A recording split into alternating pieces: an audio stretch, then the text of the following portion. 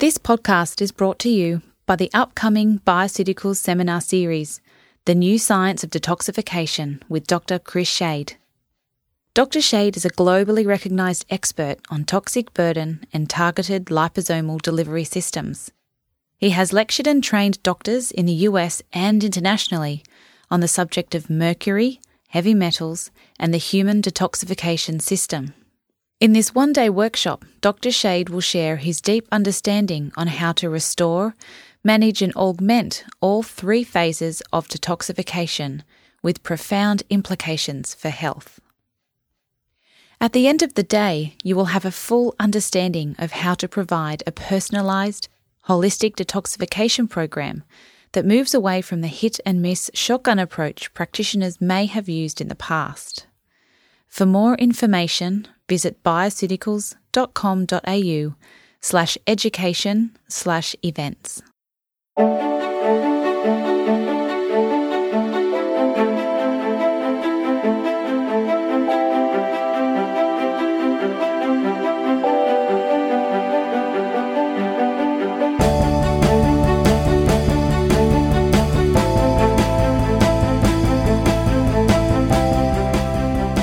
This is FX Medicine and I'm Andrew Whitfield Cook. With me on the line today is Dr. Sarah Lance, who's a health writer, researcher, author, nutritional consultant and all-round chemical conscious nut. Sarah's passion for understanding the healing properties of whole foods, plants, herbs, good fats and oils, greens, comes from growing up on farms in country New South Wales. And I will specify Orange, New South Wales, because I'm from there too. From rural upbringing, Sarah went urban and gained tertiary qualifications in public and population health, nutrition, some toxicology, and went on to complete her PhD from the University of Melbourne, Australian Youth Research Centre.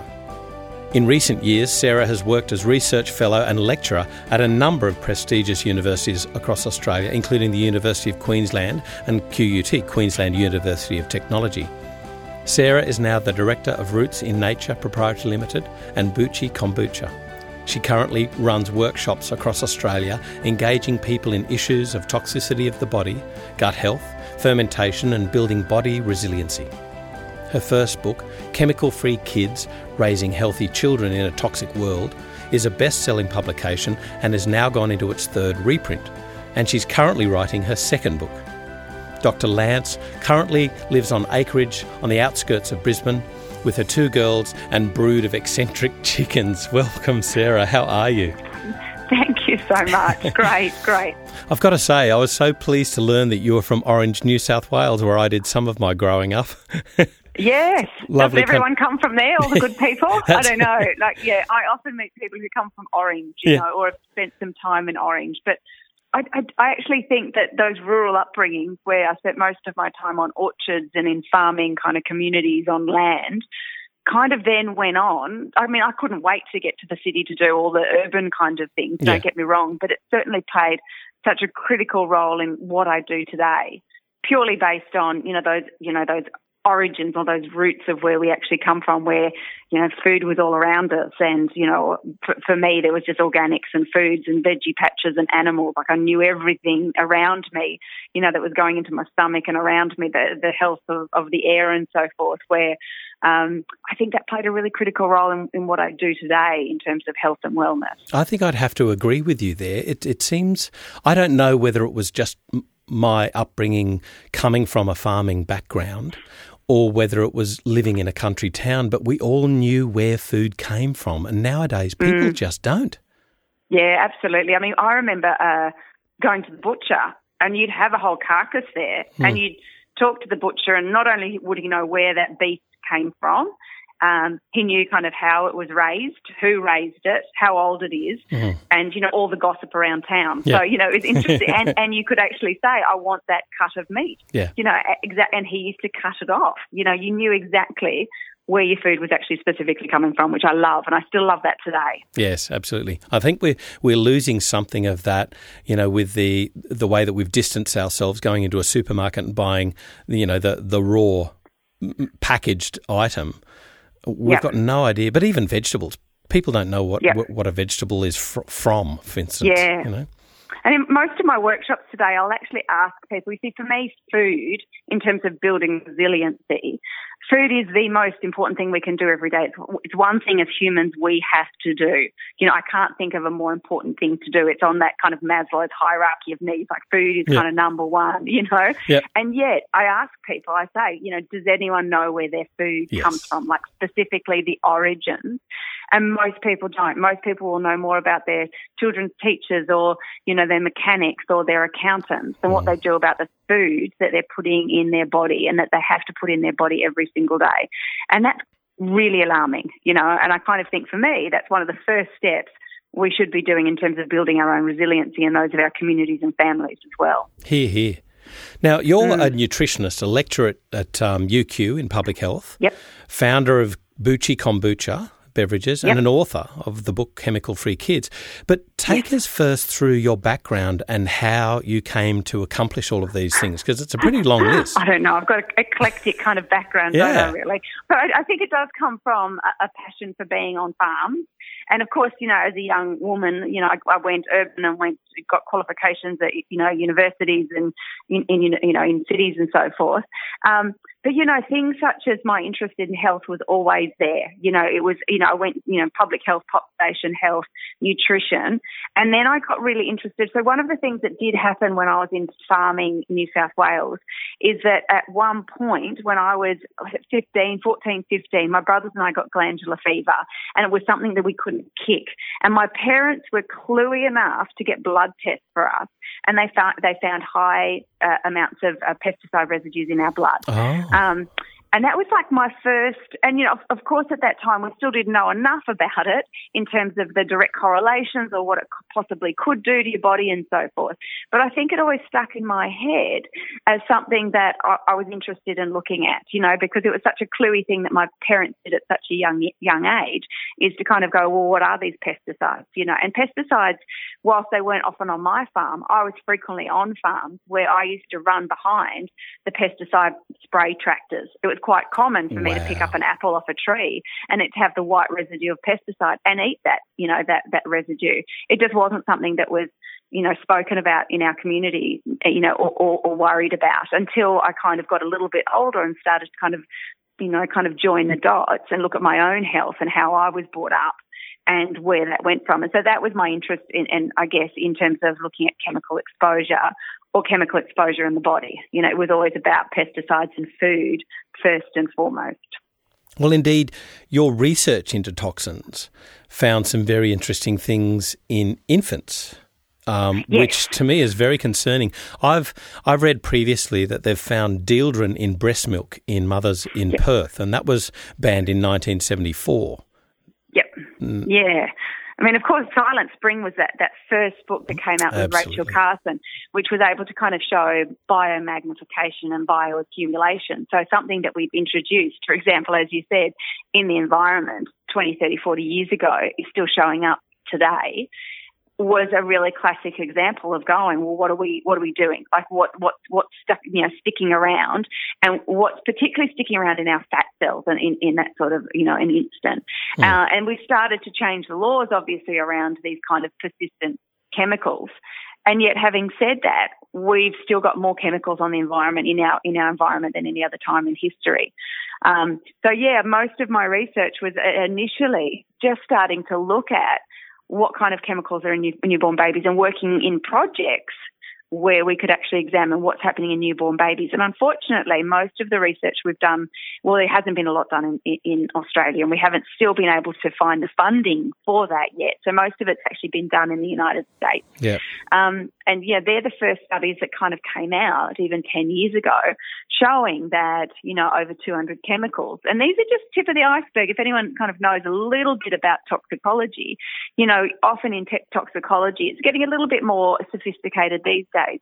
But in toxicology, we're measuring one chemical at a time. That's right. And so when we found out there was around about 200, say, chemicals inside these newborn babies, around 287 to a little bit below that, you know, what we kind of found out was that was really the tip of the iceberg, because we're not really measuring multiple combinations of chemicals. It's just one chemical at a time.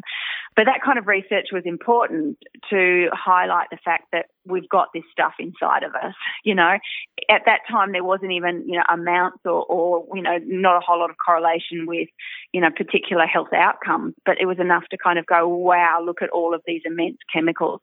I still get surprised these days when I do presentations because I assume that everyone knows this, and I assume that parents know this and general population know this, and I'm always, really alarmed when I ask people, how many chemicals or what kind of chemicals might be in newborn babies. And literally there's, no people that put their hand up to say what might be in there, for example. We just haven't made that connection between environmental industrial chemicals, many of which we can't see, such as the off-gassing of the paints, for example, or the solvents or the glues, or all of those convenient kind of chemicals such as the non-stick fry pans, etc. We can't see them, and so people don't assume, or people assume that, they're inert and they're, easy in the environment, but they're not going to make their way in their bodies. And yet the research now shows that so many different chemicals are inside newborn babies. And when we're talking about newborn babies, I guess that was we tested newborn babies because it was easy to get the blood. We got the blood cord, etc. And it was kind of like, alarming to kind of go, these are in these children who've just taken their first breaths, for example. But all of these chemicals are inside all of people, all of us. Yep. And so, when I wrote this book, Chemical Free Kids, which I don't think is possible. I don't think you can really raise chemical-free kids, but we can assist in reducing toxic exposure. I often have to say to people, these chemicals are in all of us. It's not just children. They're in all of us. And we might have different body structures that can eliminate them a little bit easier than newborn babies, but that doesn't mean that we don't have them because we've got all of those as well. So that's sort of my background and my interest in chemicals and where it's come from, really. But like this research that you've done into umbilical cord blood and looking at the toxin levels that were in there, it's really interesting to me that we know from previous studies where if one chemical has one effect, let's just say it's an estrogenic effect, then if you add 2, 3 or 4 chemicals, it doesn't have a 2, 3 or 4-fold effect. It can have a 100, 200, 300, 400 times the effect. Now, my question is this, is that when does it start to reach a public health issue? Like, when do we start diseases? That's a really great question. I'd love it if you spoke that kind of language to a lot of the policymakers because they haven't got this language yet, so... we still, if we're talking about in a policy context, we haven't got great legislation in Australia still. We're one of the countries that's really far behind in terms of a Western kind of context and approach to chemicals, unfortunately. Obviously, as you'd know, in 2006, Europe introduced the REACH legislation. And whilst the REACH legislation has some complications to it and isn't perfect, it is the first legislation that put the precautionary principle right out front, as a priority. And we haven't done that here in Australia. You can pretty much get free rein on chemicals these days. I mean, so much of the chemicals we have here have been banned in other countries, for example. And so, policymakers here still haven't made that connection between, most of the time we talk about in terms of toxicology is, low dose or, I don't know if you've heard those terms, but tolerable daily amounts. So there's this idea that you can, have a certain amount of a chemical and it's sort of tolerable on this sort of a level. The problem is, though, is that, as you just spoke about, we don't know those chemical, concoctions, as they kind of increase together or as they kind of meld together, the kind of magnification that can actually happen in terms of hormone disruption or, obviously endocrine disruption and so forth. So most of the time these days we kind of proceed until danger is proven. And the problem with that is that we all have got different thresholds. So, for example, I always use the sunscreen example. We know that sunscreens have, and the Environmental Working Group's done some great work on sunscreens, a whole range of different chemicals in sunscreens, and it's something that in Australia we use really frequently. And yet, for example, if you put on a sunscreen, you might have an immediate dermatological impact. You might come up immediately in sores or scabs or, rashes and so forth. I might put it on and have no impact at all. You bring those results to policymakers, etc., And, it's often chucked out as, something specific to you. Yeah, idiosyncratic, and not to the whole population. That's right. So, it's a really, it's a problem we have here in Australia in terms of the policy context, because it's actually up to us as consumers to fight for our right to get rid of chemicals.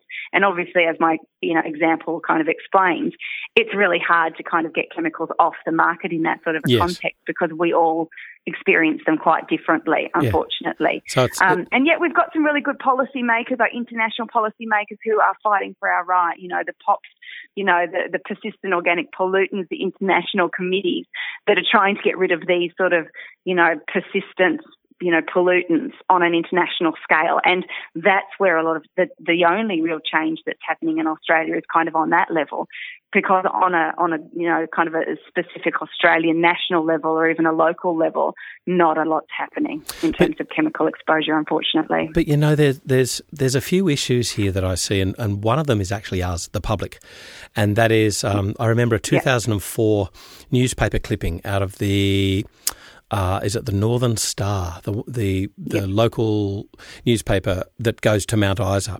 And I always remember this. I've got it saved as a picture, and it says, "Get bled for lead."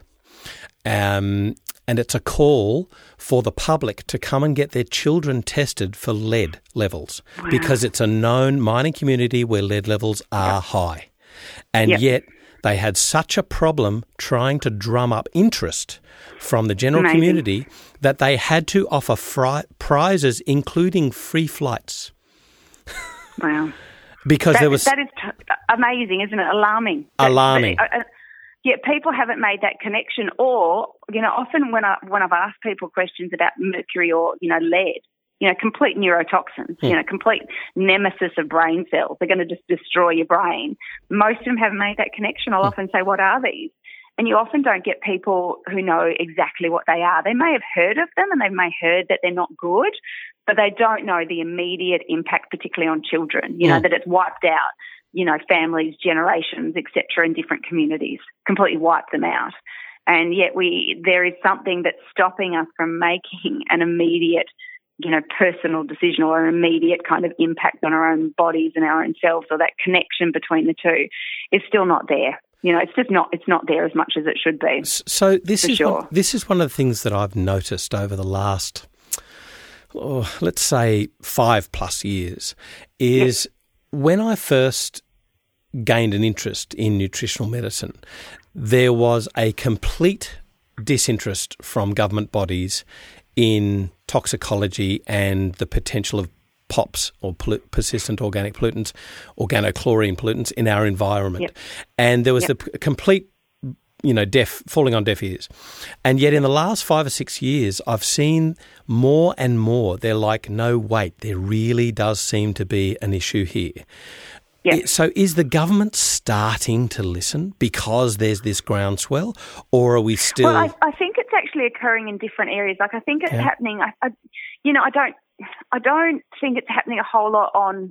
I think there's an international body that's really pushing Australia. The atrazine was a classic example where it forced Australia to ban, atrazine, for example, a herbicide. It wasn't going to happen. So I think that there's that international, because there's countries like India and China who are banning them before Australia, for example. So I definitely think that's going on. But I also think that there's a really big push from the environment movement, from the marine life, for example, all the researchers in that area as well, because we're realising it's having an impact on not just human bodies, but on marine life, on our food sources, on their food sources. So we're losing, and all of this is coming from industrial chemicals, So I think in that sense, there's more. I mean, often when you talk to, I used to in the past talk to environmentalists, and they used to be all about the, trees, et cetera, which is absolutely fantastic, important to do that. But that internal environment, our own bodies, they didn't really make that connection to, So that kind of thing, what's going on in the environment is actually happening in our bodies. I think that's occurring a little bit more, and from different kind of disciplines. And I think it's happening from a whole lot of different angles. Because certainly when we talk about human health, it's still not necessarily there. When I speak to policymakers or even government, most of them haven't heard about this, or they're not necessarily willing to make changes based on particularly the agricultural kind of sector. That's probably the biggest push, which is pushing back. I don't know if you saw the white paper around food security. No. It's largely talking about the fact that food security is going to be a massive issue, with the population growing the way it is, particularly globally. Yep. Australia is in a really good position because we can actually grow food and export a lot of it. Yep. The problem with that paper, though, was that it spoke about, the same kind of monocultures, industrial agriculture, which is all just still chemical agriculture going on, feedlots and so forth. So in that sort of a sense, there was nothing. There was nothing about sustainability, nothing about organics, nothing about small scale, food sovereignty, our right to know where our food comes from. None of that was actually coming from agriculture. So I think agriculture has a long way to go. And yet I think other disciplines such as the marine life people and some of the environmental groups are actually starting to make those links. And so we're all able to join up a little bit better than what we were previously, I'd say. Can I digress and talk? It's sort of linked in, but what do you think then is going to be the fallout from Codex Alimentarius? The original thought was to basically protect safe transport, if you like, of reasonable quality foods from India to Australia to Afghanistan to wherever, and know that rice is rice and milk is milk, right? But yet we see continuing issues. There was that contamination of rice last year, 2014, where how many, was it scores of children were killed? Yes, absolutely. So I'm wondering, when you're talking about food sovereignty, is Codex Alimentarius going to be a good thing or a bad thing? I think I think what's going on in most countries, there is a food sovereignty movement, which I kind of really like, I like that idea of being able to know where our own food comes from, grow our own food. I mean, we're lucky in Australia because we've got the land and the ability to do that necessarily. We've got that. I know other countries may need other countries' support to do that. And in that sort of sense, the global pantry could be a good one, but if we're conscious about it, because at the moment it's just like free reign, pretty much, and my understanding and what I've, looked at is that not everything is actually assessed when it's coming into Australia. We might have these standards. They're not necessarily always kept up to date, as we saw with the rice, issue and so forth. But, I think there is a pushback around local food sovereignty, and most cultures have thrived. If you look at civilizations in the past, they've thrived based on their food culture, and it's always been based on seasonal and local. And whilst people argue that that's not essential, people in other places can't necessarily do that. People with in desert areas, etc. I think if we can do that as much as possible, I think we are much more secure as a country, knowing where our food comes from and the quality of it. So it's not just about food, but it's about the kind of quality of food, knowing where that specifically come from, knowing who the farmers are, their work conditions, the soils, etc., is absolutely critical, and I think that globalisation issue around food is constantly being questioned. So yes, I think it's a huge issue. It's a really big issue. So just getting back to your research, when you were looking at the toxins in umbilical cord blood, were these toxins that were more likely to be ingested into the mother with the food chain, or were they more likely to be toxins from around the home, for instance, lead paint and, chromium, copper, arsenic from the copper logs and that sort of thing? Yeah, great question. So we put them kind of into three kind of categories. One was kind of waste byproducts. The things like the leads and the cadmiums and the formaldehydes, obviously, which is a neurotoxin, obviously, but also, some of the solvents, dioxins, the mercuries, the coppers and so forth, PCBs. So all of those are kind of waste byproducts as a result of paper bleaching or, the manufacturing of plastic, for example, all of those waste products. So they're certainly there, and they're usually just in the environment, in the environment, in the air. Certainly things like mercury in our mouths often, not with these newborn babies, obviously, but if they've got parents, with compromised teeth, which is often the case if you've actually, when you think about in terms of preconception care and then being pregnant, and often you have mothers that are quite sick. Yep. We know that things such as mercury is a really, huge issue because we know it crosses the placenta, of course. So, but a lot of these were like kind of the waste byproducts. And then there were the next section, which were the consumer products. They were the things that are going on in the home, the personal care products, the bisphenol A, the plastics, the water bottles, the heating up of food in microwaves, and hand in hand with the bisphenol A and the phthalates, which are all in plastics, and they make plastic soft but also hard in terms of when, like I think about nail polish when I think of a phthalate, it goes on liquid and goes hard very quickly, very similar to that in plastics, for example. So these are all the consumer products, the Teflon, all those convenient things, the Teflon and the Scotchgard, prevents stains, but also can actually get through the skin and into our bodies. The non-stick Teflon fry pans, very handy, but they off-gas, for example. Yeah. Triclosan is a really big one, and one that's actually going to come up more and more because Canada's doing some great stuff on that. Triclosan obviously is an antibacterial. Antibacterial, yes. So. Yeah, it's an antibacterial, and it's in pretty much, anything pretty much that says, all those stuff that say antibacterial socks, antibacterial chopping boards, antibacterial, hankies, antibacterial, tissues. All of those have got a triclosan in it, and they're becoming more and more. And people have shifted, I think, from clean and having a real clean need for cleanliness compared to, hygienic, almost like that disinfected kind of hygienic thing. And that's where triclosan came in. And the big thing about it, obviously, is the move towards gut health, which is what I'm going to talk a little bit about later. But that shift to go, we've got these microbes, and when we use triclosan, we get rid of not only the bad bacteria and the bad microbes and the potentially kind of pathogenic ones, but we also get rid of all the good ones as well. Exactly. So there's countries such as Canada in particular who are doing some really great stuff around triclosan and actually, looking at it as a potential, long-term problem for us.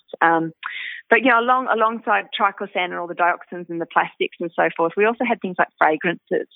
Fragrances, as you know, are pretty much in everything. You go into a ladies' change room and there's just fragrances everywhere. Or, the ones that are on the wall that, squirt out fragrances, obviously they're there.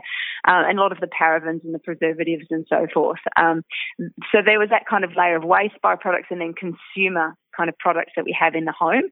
And then the third group was those industrial chemicals, which you talked about earlier, those industrial chemicals and pesticides banned 30 plus years ago that are still in our bodies today. Those classic things such as the DDT, which, our grandparents introduced, which, then got passed on and was sprayed everywhere, first of all in the war, to get rid of mites and mosquitoes and so forth. And then after the war, they brought it into the home as a general pesticide, and then they realised that it's bioaccumulative, so it gets in our fat cells and it's passed on from the next generation to the next generation.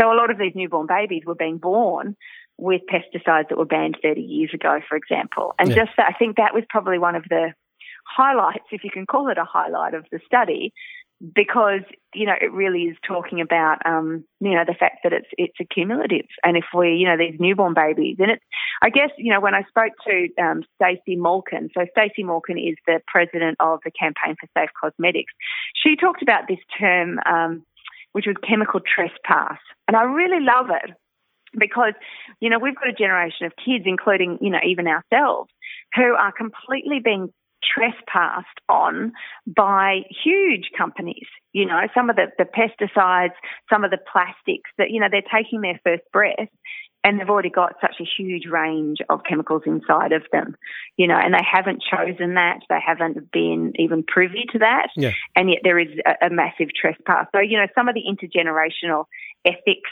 and lawyers are kind of getting really interested in this idea of intergenerational ethics and the impact of industrial chemicals on, not just this generation, but generations to come. Yeah. Which is fascinating. So they're the three kind of categories that we kind of got interested in. Yeah, well, I remember talking about intergenerational, chemical trespass. The one that comes to mind there was DES. Stilbestrol. It was a drug used, I think, for morning sickness or PMT or something like that. And it didn't affect the mothers, it affected the daughters of the mothers. They got certain cancers. Yes. Yeah, that's a classic one, absolutely, and I think that's what we do that less. I think that was important to kind of when we looked at those generational kind of things to come. People will say we don't do those sort of long-term chemicals anymore. We still do a few. We're much more mindful of that in terms of what's happening in policy changes that have occurred. But I also think we do a lot more chemicals, low dose chemicals that just move through the environment very quickly and through our bodies very quickly. But it's still having such an impact on the body these days, So there's dose-based issues, but there's also, those long-term ones, as I spoke about before, generational ones. And then there's just quick ones, but they're moving through the body very quickly. And, the impact of kind of a body that's constantly being under attack all the time is going to have some impacts on the cellular level at least, or hormonal level at least. Just talking about a few of those foods, and you were mentioning the different types of chemicals that were found in the cord blood. I remember issues, and what I think we're seeing now is we're seeing things that should not be in the food chain are now leaching through from industrial waste into the food chain. So, for instance, there was I believe it was a Choice magazine expose some years ago on fish that was imported from Thailand laced with flame retardants. There was also lead found in cocoa that we sprinkle on our coffees, and all of these real big issues. So from that sort of comment to a question, from the findings of your research and those comments, what do you think needs to happen to be addressed for future generations? It's a huge one. Like, I think how we do society around toxic chemicals is so bad, And it's not just that, because it comes down to the core. It becomes a huge issue because it comes down to the core of how we do life. How we do business, how we consume, how much we consume these days, the marketing.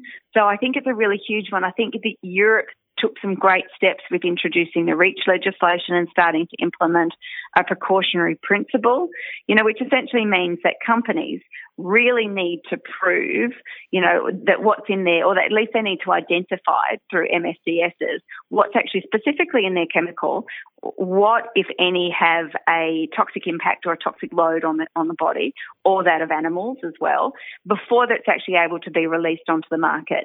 Now, this has caused quite a bit of uproar in Europe because there's it's slowing down, obviously, These days, we're able to produce a product and get it out very quickly in Australia or other countries. But in Europe, they're starting to question those, can it go on the market before it's actually tested? And often the case is, they're actually stopping these kind of, chemicals actually going out into the environment before they're actually, rather than what we actually have today, which is proceed until danger is proven. So I think, at the core of it, it's a big question because I think we have to start questioning how we, what we consume, how much we consume, and what kind of companies we actually are going to support. And I do think that the dollar counts. We've got an opportunity to spend that dollar on, vote with your dollar, really, because there's some really great companies doing fantastic stuff, and we need to kind of definitely create a standard around that and say, I'm not willing to put up with that. I want that, and unfortunately I think in Australia, we're a very compliant society often, because even in chemical, but there's not a whole lot of an uproar around all of these kind of chemical exposures. But I do think it's important that we actually start having a voice around them and kind of really questioning, companies, and the way we do, kind of ethical companies or not ethical companies and why we're doing that. I mean, it's crazy how we do kind of consumerism these days. Yeah. I think leading on from a previous comment you made, one of the biggest sadnesses, I think, that's happened is, and I mean this as a generic term, not as a brand, but what I call the Dettol generation, and that is that that it wasn't just hygiene, it was sterility. We needed, and you still see it in TV ads today, you need that kitchen bench top to be absolutely sterile for it to be a good, healthy family environment for your nice, beautiful child. And that's not the case because we're wiping out these important, these vital microbes which we interact with on a daily basis to cause us health. And even when we start to wipe out some of these supposedly bad guys, as long as they're in low levels, they're actually doing as good, not bad. Yeah, absolutely. That is being, and we know that the hygiene hypothesis is, Absolutely. a really interesting one. Absolutely. The hygiene hypothesis, which was talking about the fact that, we've got this kind of, you're absolutely right, this Dettol generation, and we now know that these Dettol generation are getting sicker as a result of wiping out their immune systems, wiping out all the good bacteria, all the bad bacteria, but also all the good bacteria. Absolutely. And I think that that's a really critical one. And you see it all over if you watch television, it's very antimicrobial, very antibacteria based. Still. And I think as a generation, we've kind of, that's the way we've gone. Yeah, I don't get it. As opposed to being clean, and also having some of those germs around and having those microbes around. And I think that's what comes back to me, coming back to our origins. It was encouraged for me growing up to go climb trees and to, roll down, mountains with, mud and stuff, Mount Canopolis. And I was swinging off things, absolutely. That's what we did, that's what we did growing up. Yeah. And it really was about going, you get stronger and healthier, and all the research is showing that. But we've actually gone the other way these days. I know, it's really sad. And I yearn for the day, like, for instance, we accept now with yogurt and probiotics. I yearn for the day that a food will say contains germs. And let's talk about that, because you actually make fermented food, which involves germs. That's a good lead into it, because absolutely my background was all around toxicity of the body, and you can actually spend so much time talking about chemicals, but it can be really kind of like full on. The last question you asked me about what do we kind of do about it, because it's so big, the issue. So for me, my step was going, well, what solution, or what kind of, if I can be part of the solution in some ways, what could I offer? And for me, a big one was actually setting up a fermentation, kind of collective and a fermentation company. And that's where Roots in Nature actually came into. So, I'm a director of a company now, which is all about gut health, because most disease occurs from the gut. And it's all about, developing that symbiotic relationship with microbes, essentially. And the more we see and more we read the research, the more we're actually seeing how critical these little critters can actually play in our lives, essentially. Now, when most people think about fermentation, they probably think about either spoilage of food or beer manufacturing. So tell me about what you're doing, because there's actually one of these fermented foods that's really good for our gut. Yeah, so, I think the key to health really these days in terms of reducing toxic exposure but also building resilience is through fermentation. And I think the key to health is finding a way to optimise our gut health. Now, one of the ways to do that, and absolutely you can do it, and people are talking about probiotics and capsule forms of probiotics, and they can be absolutely critical, which is all about really essentially living microbes and getting as many living microbes back into your gut, essentially, and back into your body, essentially. Mm-hmm. But I guess fermentation is the origins of probiotics. Most of the microbes in ferments have never been grown in a lab. They're just something that historically we've actually, used and developed and grown and developed a relationship with. I mean, Michael Pollan talks about fermentation as he says eat some foods that they themselves have been pre-digested by bacteria and fungi. That's his kind of definition of fermentation. Fermentation really is it's designed to restore the integrity of our gut by increasing the number of beneficial microorganisms. And that's, in a nutshell, kind of what it is.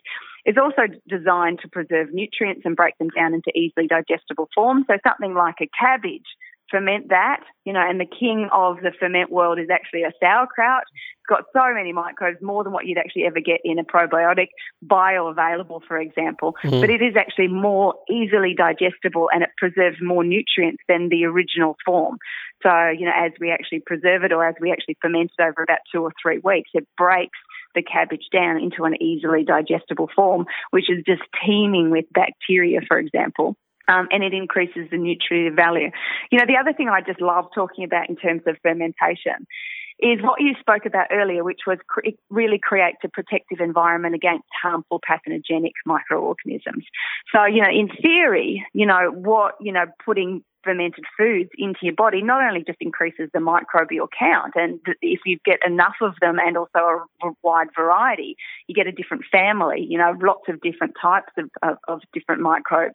But also, their job really is they're kind of like the ninjas of the gut lining, essentially. So their job is actually to kind of create like a protective lining. And so, inevitably we are going to get viruses and we are going to get some colds and some flus and so forth. And if our body theoretically is strong enough and it's got enough microbes, they'll be able to actually fight most of that off. It doesn't mean you won't ever get one of those, but it'll actually be able to, the microbes will be able to fight off and create that kind of protective layer in your gut as well. So, I mean, that's really exciting. And all the research that's coming out about that is really exciting. But, that whole area of not just ferments, but gut health. And there's a lot of really interesting work coming out about that. And some of the, one of the probably, I get really excited when I talk about this, but most of our friends, the microbe word, they're largely single-celled organisms. Millions can fit into an eye of a needle, which is really exciting. And get this, there's more microbes on a person's hands than there are people on the entire planet. In a lot of ways, that sort of information is really interesting because when we use triclosan or some of those antimicrobial gels, when you think about it like that, we've actually just wiped out all the bad stuff, but also all the good stuff. We've wiped out, all those microbes, that exist on the entire planet on our hands, essentially. And it's important that, in a lot of ways, people are talking about humans less as humans and more as kind of we're like a host because we've got obviously more microbes or more microbial genes on our bodies, in our bodies, than actually human genes in our bodies. Absolutely. Which is fascinating, So our job, in my mind, when you look at all this research, and Gershom wrote that great book around, the gut-brain kind of connection there. The more we learn about it, the more you realise that instead of destroying these microbes, our job really is to create a relationship with them and a really beneficial relationship with them. And fermentation is certainly a really easy way. And an easy way that families and parents and people in everyday life, like you don't need anything very special to ferment, but to kind of really easily bring gut health back into their lives very simply. So we've mentioned things like sauerkraut. There's other cabbage ferments like kimchi, of which I think I remember reading there was it 160 official ways of making kimchi? But anyway. It's enormous and it varies. I went to China last year and they were very particular about kimchi because if you went to, a woman next door who was from Korea, she had a very different way and hers was the authentic way, she used to tell me, compared to the Chinese woman next door. So everyone's got, compared to the Singaporeans and the Malaysians, they all had different ways of their authentic kimchi, but certainly kimchis are really remarkable. Absolutely. Yeah. And then we've got, tofu, which, from the much maligned soy, but the fermented product, the tofu, again, various ways of making it and various benefits. There's so many other foods. I mean, gosh, if you wanted to go really weird, you could go to the Inuit who stuff fermented penguins under their bed. Absolutely. Yeah, so... But I want to talk a little bit about your speciality, and that's kombucha. Now, how did this evolve from a lifestyle choice for you into a thriving business? For me, it was more of a passion. So obviously I was talking before about looking at chemical toxicity. When I was doing my postdoc research, which was all about kind of policy and looking at comparing different policies around toxic exposure or just chemical exposure. And I was comparing Europe, Australia and the US. When I was actually doing my postdoctoral research, I kept drinking this drink because I'm really obviously into fermented foods. And generally, I kept drinking this drink over there called kombucha. Didn't actually know what it was. This was 5 or 6 years ago. Didn't know actually what it was. Had a lot of fermented foods in our lives. And I was at a research symposium over there in San Francisco. And then I just one day just got more and more interested in it, to a point where I was just having kombucha all the time. And it was such an easy drink. And so I started thinking to myself, well, this is a really easy way to get, obviously in Australia, besides when I ask this question at ferment workshops, people often don't know, all the stuff that's fermented, or even if it is fermented in Australia, it's usually been pasteurised. But, probably we don't have any cultural kind of ferments. When you go to China, kimchi, Europe, etc., they've all got their specific ferments. All ancient cultures have got a ferment. In Australia, we haven't got anything. And there's people who, probably have gone through most of their lives eating dead food. And so the closest thing in Australia we had was probably beer, as a ferment, which has usually then been pasteurised. That's right. Yeah, but, when I was in the United States, I kept thinking this is something that I could bring back and really introduce it very easily into kind of families' lives. That and also water kefir, milk kefir. So beverages was something that we could easily kind of do.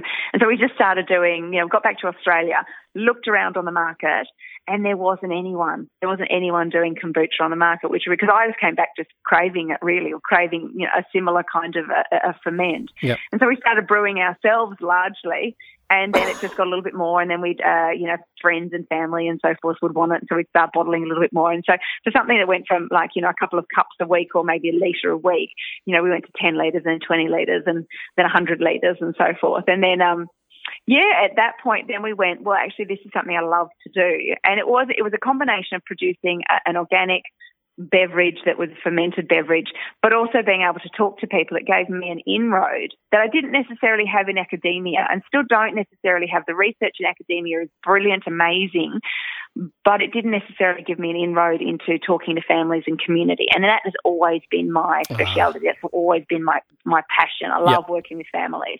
And so producing a product and then being able to produce a company and grow a company that we could produce a beautiful product as well as do workshops. And so every 6 weeks we have fermentation workshops where we just talk about microbes and gut health. It's exciting. That's totally exciting stuff for me. And so that's where it's kind of, come from. But we didn't anticipate it. We bought 20 bottles the first week to our organic market up in Brisbane. It was snatched up in 20 minutes. So the next week we bought 25 and then 50 and then 100. And then we thought, we need to actually start getting a bit more serious here. And it was just one of those passions that grew into a business as opposed to, artificially enforcing something. It was something that just sort of grew very organically. And I guess our philosophy has been, in a lot of ways, it's, for me, implementing what I preach. So if I talk about ethical businesses, if I talk about, organic and food sovereignty, then for me, it was creating a business model that was actually able to fulfill on those things. So our brewery, for example, doesn't have plastic in it, for example. Yep. We avoid those sort of any kind of, we're certified organic. We know all of our farmers. We brew in oak, all of those things. And so it became a model which, we've got other companies coming to us and saying, how do you do that? Because the mainstream is often very chemical-laden kind of path to do it. And so I guess in a nutshell, that's where it kind of come from. Can you explain to me, though, well, firstly, I think what kombucha is, because my mindset is that it's this sort of wet mushroom that's sort of floating on top of a, you're not far from the truth. Okay. Well, can you explain to our listeners what kombucha is, how's it made, and also the safety factors that they need to be aware of if they're planning to make it? Because I understand years ago there was a bit of a scare, and I don't think it's, I think it's something people need to know about how to make properly. Yeah, absolutely. So all fermented foods is something that you have to be like anything. You have to take care in making sure that you get the right ingredients, you've got the right conditions, you've got clean everything, for example. So kombucha is essentially, if we're talking specifically about kombucha is something that's been brewed for 2,000 years. It's always been around, and it's essentially a fermented tea. It doesn't taste like tea at all, so it starts off with a sweet cup of tea. Yep. So something like a black or green tea or a rooibos tea. And we actually put it, you can use it as sugar, you can do a rapadura, you can do a honey, which is more of a jun sort of style of kombucha. But all ferments need a carbohydrate or a sugar. Our job as brewers is to brew out that sugar. It's the one thing that the microbes love and can convert into organic acids and enzymes and so forth. But on top of that sweet cup of tea, you actually introduce a microorganism called a SCOBY, a symbiotic colony of bacteria and yeast. You essentially put that actually on the tea. It's an aerobic ferment, so you actually put a cover on it and you just let it do its thing. And it may take a week or two. It expands to the size of the vessel.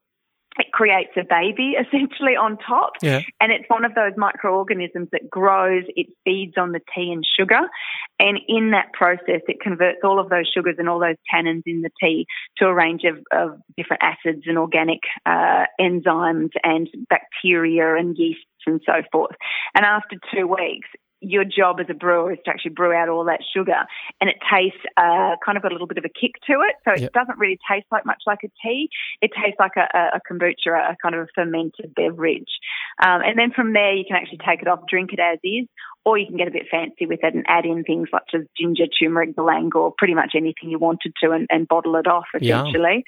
Yeah, and it's a really easy way of actually creating a ferment at home. Now, the things you do have to, as you said before, in terms of health and safety issues, kombucha's never ever been proven to have caused any reactions, at all. Except for everyone is different with fermented foods, and this is kombucha, kefir, sauerkraut, whatever. Yep. Fermented foods can actually, detoxify really quickly. Or it's that classic thing, as if your body doesn't feel like it, don't have it. It's when you smell a product and you just can't get it in mouth and you think, oh, someone told me it's good for me, I've got to consume it. Yep. It's one of those things, that can actually have an adverse reaction to you. You could get bloated, you could get gassy, you could get diarrhea, all of those sorts of things. And essentially what you're doing is introducing a range of new microbes into your body. Yeah. So if you're not used to having fermented foods or even probiotics of any, or even living food for that matter, it can be quite an onslaught into your body. So it's just a slow kind of process. But having said that, fermented foods generally just have got all of those, as I said before, those benefits to it. It's like a lemon. It's very hard to contaminate kombucha. It's like a lemon, so it's really acidic, but very alkalizing to the body, so it's really hard to contaminate it. However, having said that, it's like any food. You have to take care of it. You have to look after it. If you're making a yogurt at home or anything, you have to make sure that the conditions are right. You have to make sure that your brewing practices are well thought through, and you're using all the best ingredients and so forth. So I hope that gives you an indication of kind of cleanliness or hygiene issues. But they can learn from your business how to make kombucha, correct? Yeah, it's a growing. I think the thing that is really interesting, we were talking before about kind of movements that are going on. Fermentation is certainly a movement that's growing. And I also think things like pickling and canning and knowing where our food comes from, that is certainly a growing movement. I still think it's a small proportion of, in my world, it's like the whole world operates in that kind of level, but I step outside of it and I realise most of the population still eat fast food and junk food, or a lot of those, population. Yeah. So I still think it's small, but it's a growing group of people. I mean, when we started 5 years ago doing fermentation workshops, it was much smaller than what it is today. There's more and more people catching on to the whole idea of, most disease occurs from the gut. So really I need to increase my microbes and maybe cleanse out some of the microbes that aren't so good. So are you saying, though, that you said earlier that kombucha, some people shouldn't take it, but what I'm picking up is that maybe they should start off with a smaller dose, not necessarily avoid it. Yeah, absolutely. And some people, like if you've got families with kids, I'll often say to kids even, start with some sauerkraut, start with some really, and just little bits of it, start with a little bit of milk kefir, but just little bits of it, start with a little bit of kombucha and have a little bit of it. It is just starting very slowly and then building your way up. And it's kind of trusting your body, absolutely, and seeing what your body particularly feels like at that particular day. It's like, I talk a lot about gut health, but, one of the things is trusting your gut. And when you do get kind of clean, in my experience, people can actually start feeling, what do I actually feel like today? Is it protein? Is it fat? What kind of fermented foods? And I generally say to people, it's not even you need a huge amount of it. It's like, when you go to China or, any of the Asian cultures, there's always like a pickle on the side, or there's some bit of cabbage on the side, or something funky on the side. It's not a lot. It might just be a tablespoon. And that's all you really need to start with. It's not a lot, but it's something that we need to start introducing to our plates. If you're going to have a good roast, add a little bit of sauerkraut to the edge of it, for example. So it's something that's just little by little, but eventually, in my experience, I found that the more people who have fermented foods, the more you feel like it as well. Yeah, absolutely. And I think you raised a very good point there, is that sometimes people think sauerkraut, cabbage, but they're thinking about cabbage on its own or sauerkraut on its own. Yeah. No. Yeah. Well, you think about cabbage mixed in with a beautiful roast beef. And then the flavours come out, and that's where the beauty comes out. So it's this holistic use of it, not as a single agent. I think people need to get back to, how they were used culturally. As you said, the pickle on the side. Absolutely. That's absolutely right. We have the same experience. People look at it and they just don't know how to use it. And it's totally just a little bit, and try it, add it to this, try it, add it to that, and it can totally enhance a meal. It's like pickles. And people, even with sauerkraut, people will be funny about sauerkraut. Pickles are not so bad about, or not so funny about, but it's culturally the way they were actually raised. Yes. But I think you can use fermented foods in so many different ways, and you can get and you can do like long ferments, like a kombucha is a slightly long ferment, or sauerkraut's even longer than that. But you can do really quick ferments. You may actually just want to do an aerobic ferment of some of your fruit to break it down over, like half a day or whatever. Mm-hmm. So some of them can be actually, or you're doing a salsa for the night, you can actually just, make sure you make the salsa, give it a bit of an aerobic ferment and leave that out for, 12 hours and have it during the evening. You asked about some of the possible issues. So one of the things which I was almost about to forget, but I'll say now, fermented foods can potentially have alcohol levels in them. So when you ferment something, there could be trace amounts of alcohol. And so that is something that you really need to be kind of mindful of. So if you're making a salsa, for example, sugars in tomatoes will actually ferment, quite sweet. So you will actually get you never get high alcohol content in any way, but just to be mindful that you may actually get up 0.5% or something. And that's something just to be mindful of, where some of the kombuchas and some of the kefirs will actually, or could potentially get up a little bit higher. So just something to be mindful of. I remember in my uni days brewing some homebrew Cooper's beer, and we added just a touch too much sugar.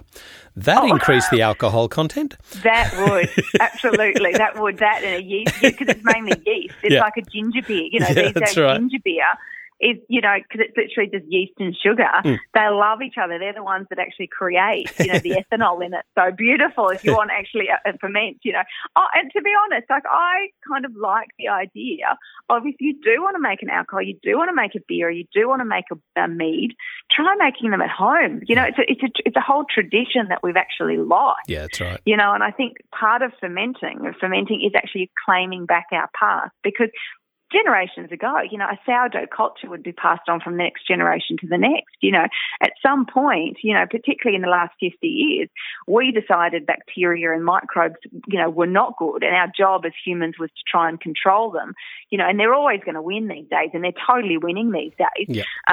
But, we were told that they're not very good, and so we kind of lost all of those old traditions. And I think what's going on at the moment is a bit of a revival of those fermented goods, and that's reclaiming your sourdoughs and, bringing back, grandma's pickling and canning and so forth. All of those are absolutely critical to our own health and the health of our bodies. Absolutely. Now, you wrote your first book about chemical-free kids, and that was talking about your research into the umbilical cord blood and the toxin levels. Yep.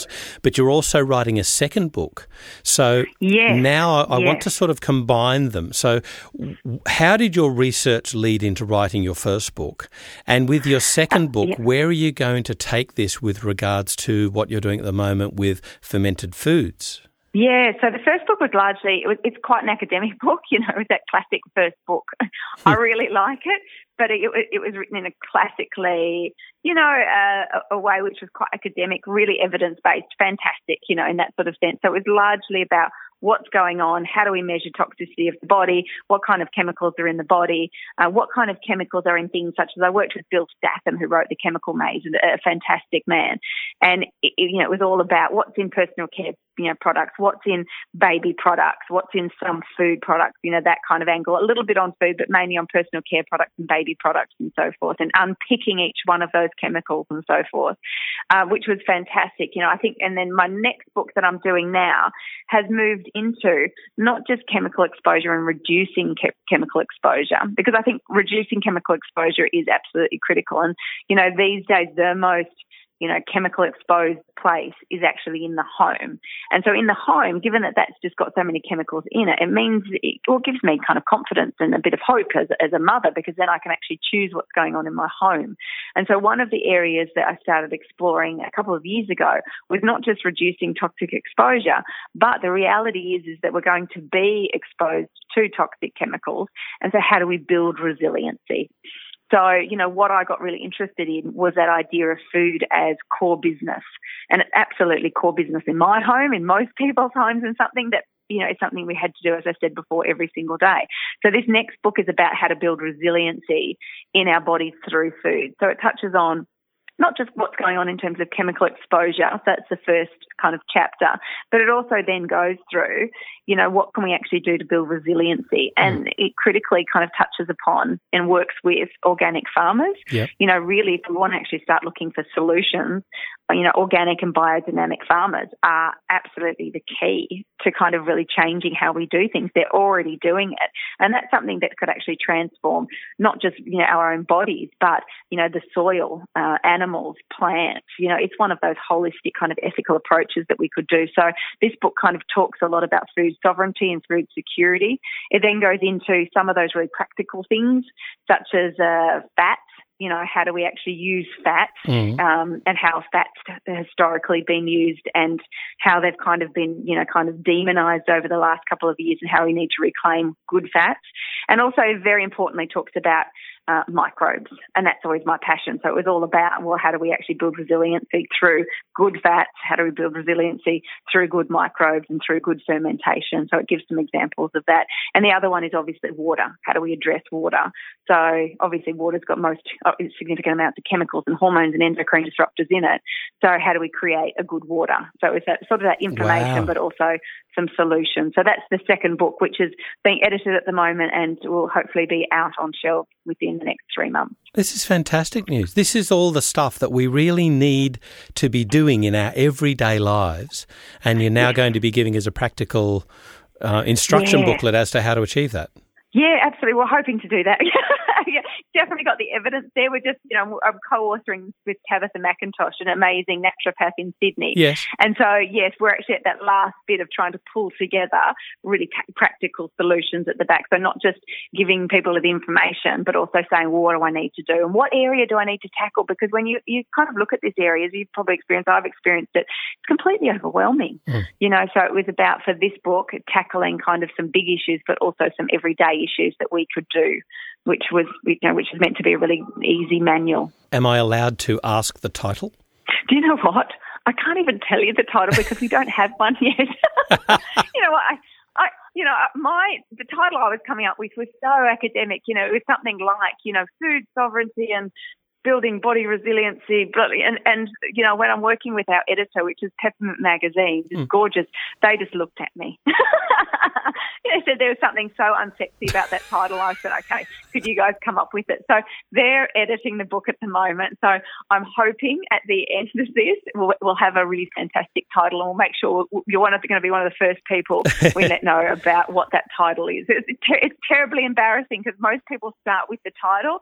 Yep, we haven't got that yet. It's going to be probably the last thing we come up with. Yeah, well, so I hope it's a good one. Well, Dr. Sarah Lance, I can't thank you enough. I really do applaud you for all the work you've done, not just in a more academic arena, but also bringing this back to the people, because this is where it starts and ends, is bringing this instruction book for lifestyle to the masses. So I really applaud you for what you've done. Thank you. Thank you so much. And I will tell our listeners, please look out for Dr. Sarah Lance, Lantz, and her upcoming or forthcoming publications, and including Chemical Free Kids, her previous publication.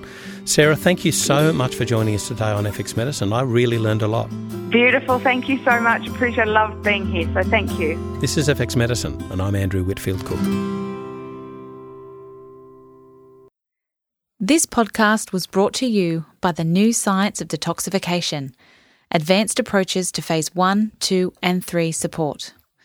For more information, visit bioceuticals.com.au/education/events.